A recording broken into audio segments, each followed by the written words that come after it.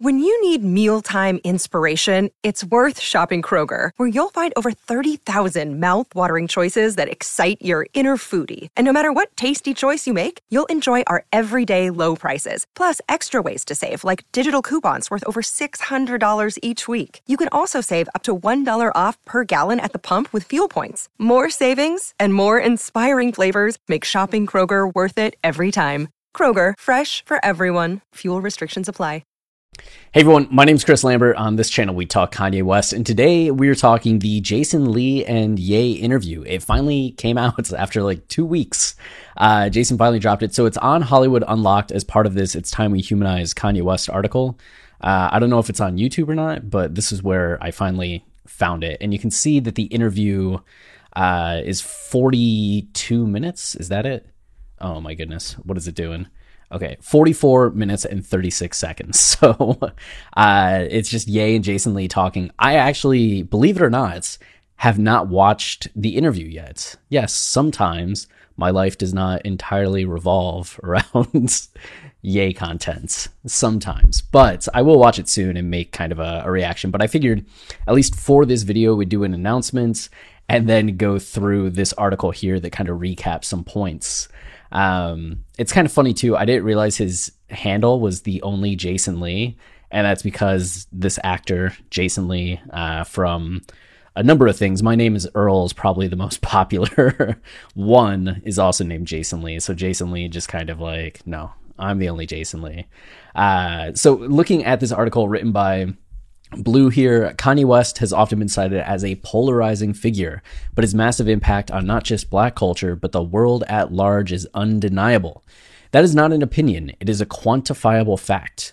Yet on the warm January afternoon when he sat down with Jason Lee at the Hollywood Unlocked Studios in Los Angeles, gone was the flashiness that one would expect from someone of his celebrity, replaced by the earnest candor of a loving father, demanding to be heard. So we get this first quote. They act like people just can't be human. They actually strip me of my humanity when they label me and put me in a box. That's the issue that I have with paparazzi a lot. The multi-hyphenate entertainer explained while discussing how the narrative about his mental health is often weaponized against him, which notice like the nice subtlety here of they actually strip me of my humanity when they label me. And here Blue's careful to say the multi-hyphenates, right? So instead of reducing him down to the rapper, the musical artist, the designer, like one of these specific things, it's just the multi-hyphenate.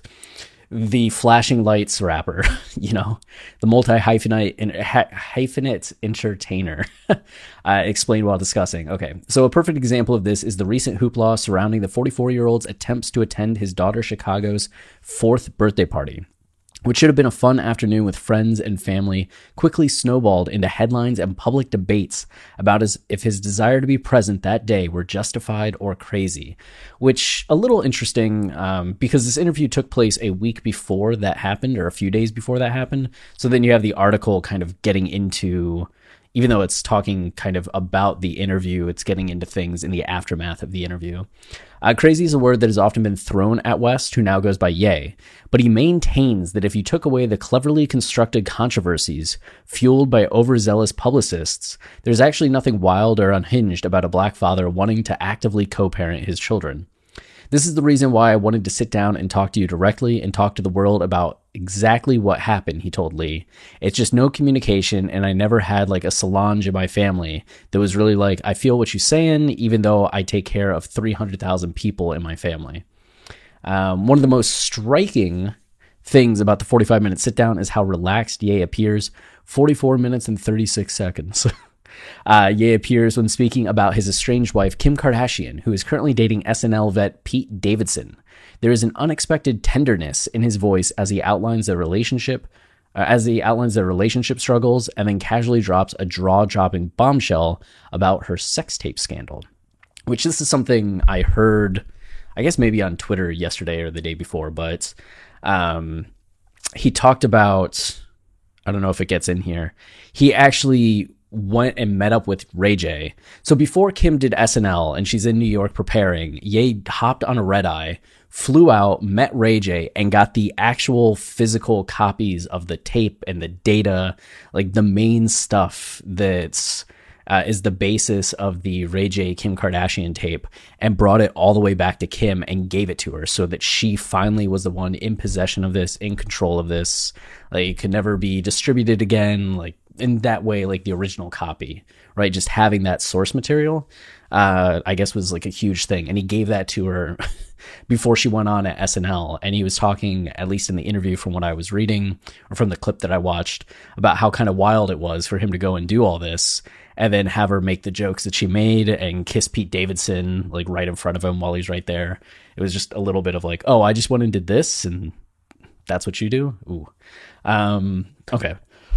He said, this is the most transacted upon human being other than Santa Claus or Jesus Christ. She's the most famous person in the world, he boasts at one point, unable to contain how highly he still thinks of her. This is a stark contrast to the messaging from the Kardashian camp, whose sources allege are determined to paint Kim as a stoic matriarch, patiently waiting for a manic ex to calm down.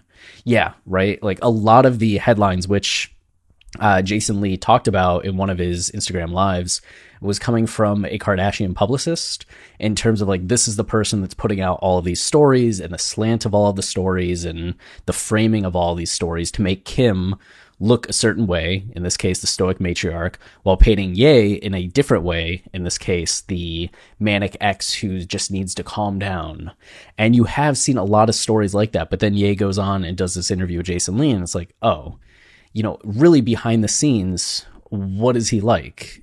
Because a lot of people see the headlines and they just think yelling. They have visions of Kanye on rants and think that that must be what it's like all the time. And then you see this interview with him where he's talking about all this stuff and you see the humanizing aspects of Ye. And I think that's shocking to a lot of people. I think it's something that a lot of Kanye fans have gone through themselves. Like, I feel like most of the Kanye fans I've talked to in person have had some kind of arc where it was, you're kind of interested in his music or very interested in his music, but you're not necessarily as into Ye as a person because you've read all these headlines, heard all these things, and you're a little bit more skeptical on who he is. But then you start getting into the music, and the music's so awesome, and then you start learning a little bit more, you start watching interviews, you start reading into some more details and nuance, and you realize some of the perception that you had of Kanye West wasn't based in the reality of who he actually is, but in the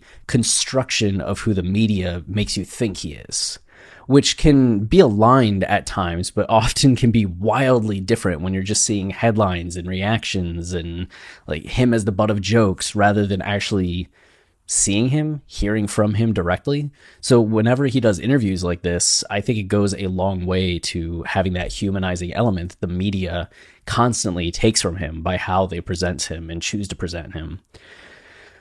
Okay.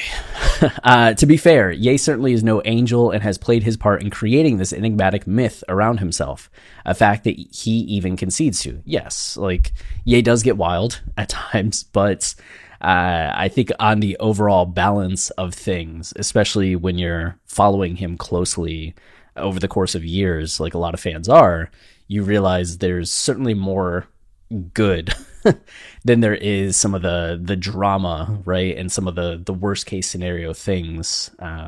Even then, when you usually get things like in context, they're not quite as bad as some of the headlines make them seem. But when it comes to his in-laws, he counters, we are not going to be playing these little games, these little throw a stone and hide your hand moves. You know what you did, but then if I scream or react or something, it's like, look at him, he's so crazy. I wasn't crazy when I put the creative director Skims. Was it crazy when you made a temp 2 billion? Huh. Okay. I don't know if that's like a direct quote or if there's just like a word or two missing, but this is something that he talked about with Drake as well. He talked about how Drake sends subliminals, and it's one of those things where it's like people hear the song, and to Ye, who knows some of the context or gets why something that Drake says that might seem inoffensive is actually greatly offensive.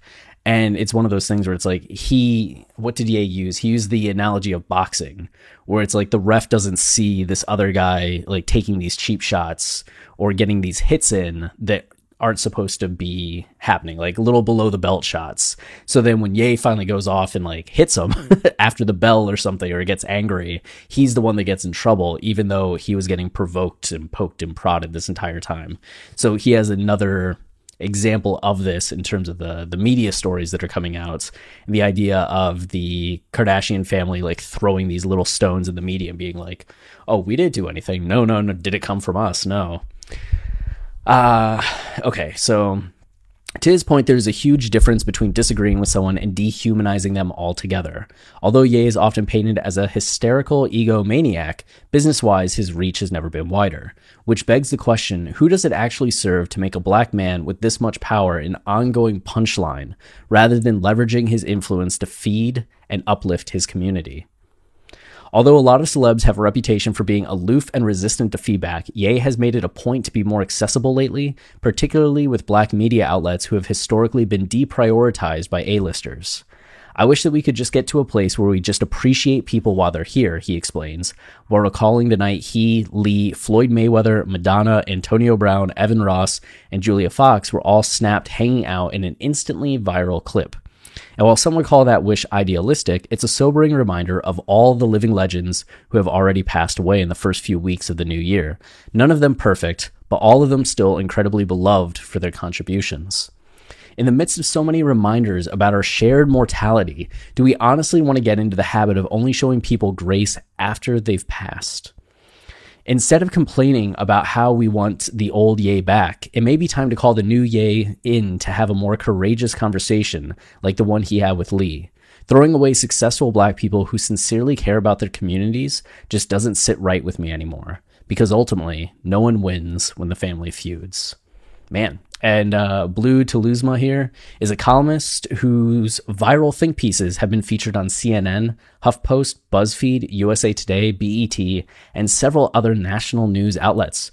Her work mainly focuses on dissecting pop culture, promoting emotional intelligence, and fostering activism through the arts. So yeah, I think we got to see what Blue brings to the table in that piece, because when's the last time you've seen an article about Ye that was this kind of heady and not like philosophical in a destructive way, and like what damage will Ye wrought on the world? Rather, like what damage are we doing to an individual who like wants to do good and prioritizes doing good despite mistakes? And how is the, I guess, criticisms levied upon Ye or the toxicity thrown his way compare to what other celebrities receive, and why is it more towards him than others, and what is the end goal of this, you know?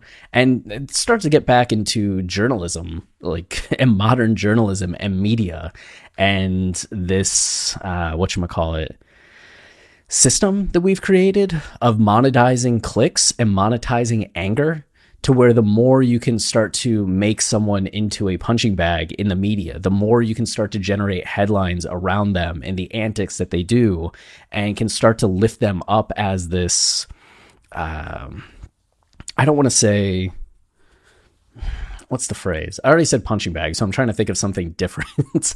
The more you can lift them up into this spectacle that's something that you throw darts at, right? That people can direct anger towards. There starts to be at some point an accountability in the media, or a reckoning that needs to occur, and how the internet is allowing people to use voices, and how outlets are allowing people to have conversations about a topic in a way that could be seen as disingenuous, as directed in a way that corresponds to clicks or anger, or what's in the best interest of generating views. And that doesn't sit well with me. So I appreciate Blue's article here, and I'm looking forward to catching like the full interview with Jason Lee and Ye over the next day or so. But we'll make a video in the aftermath sharing some thoughts, but I wanted to give this article a read and let you all know that this interview is available. So that's it for now. Until next time, stay wavy and keep it loopy. Cheers.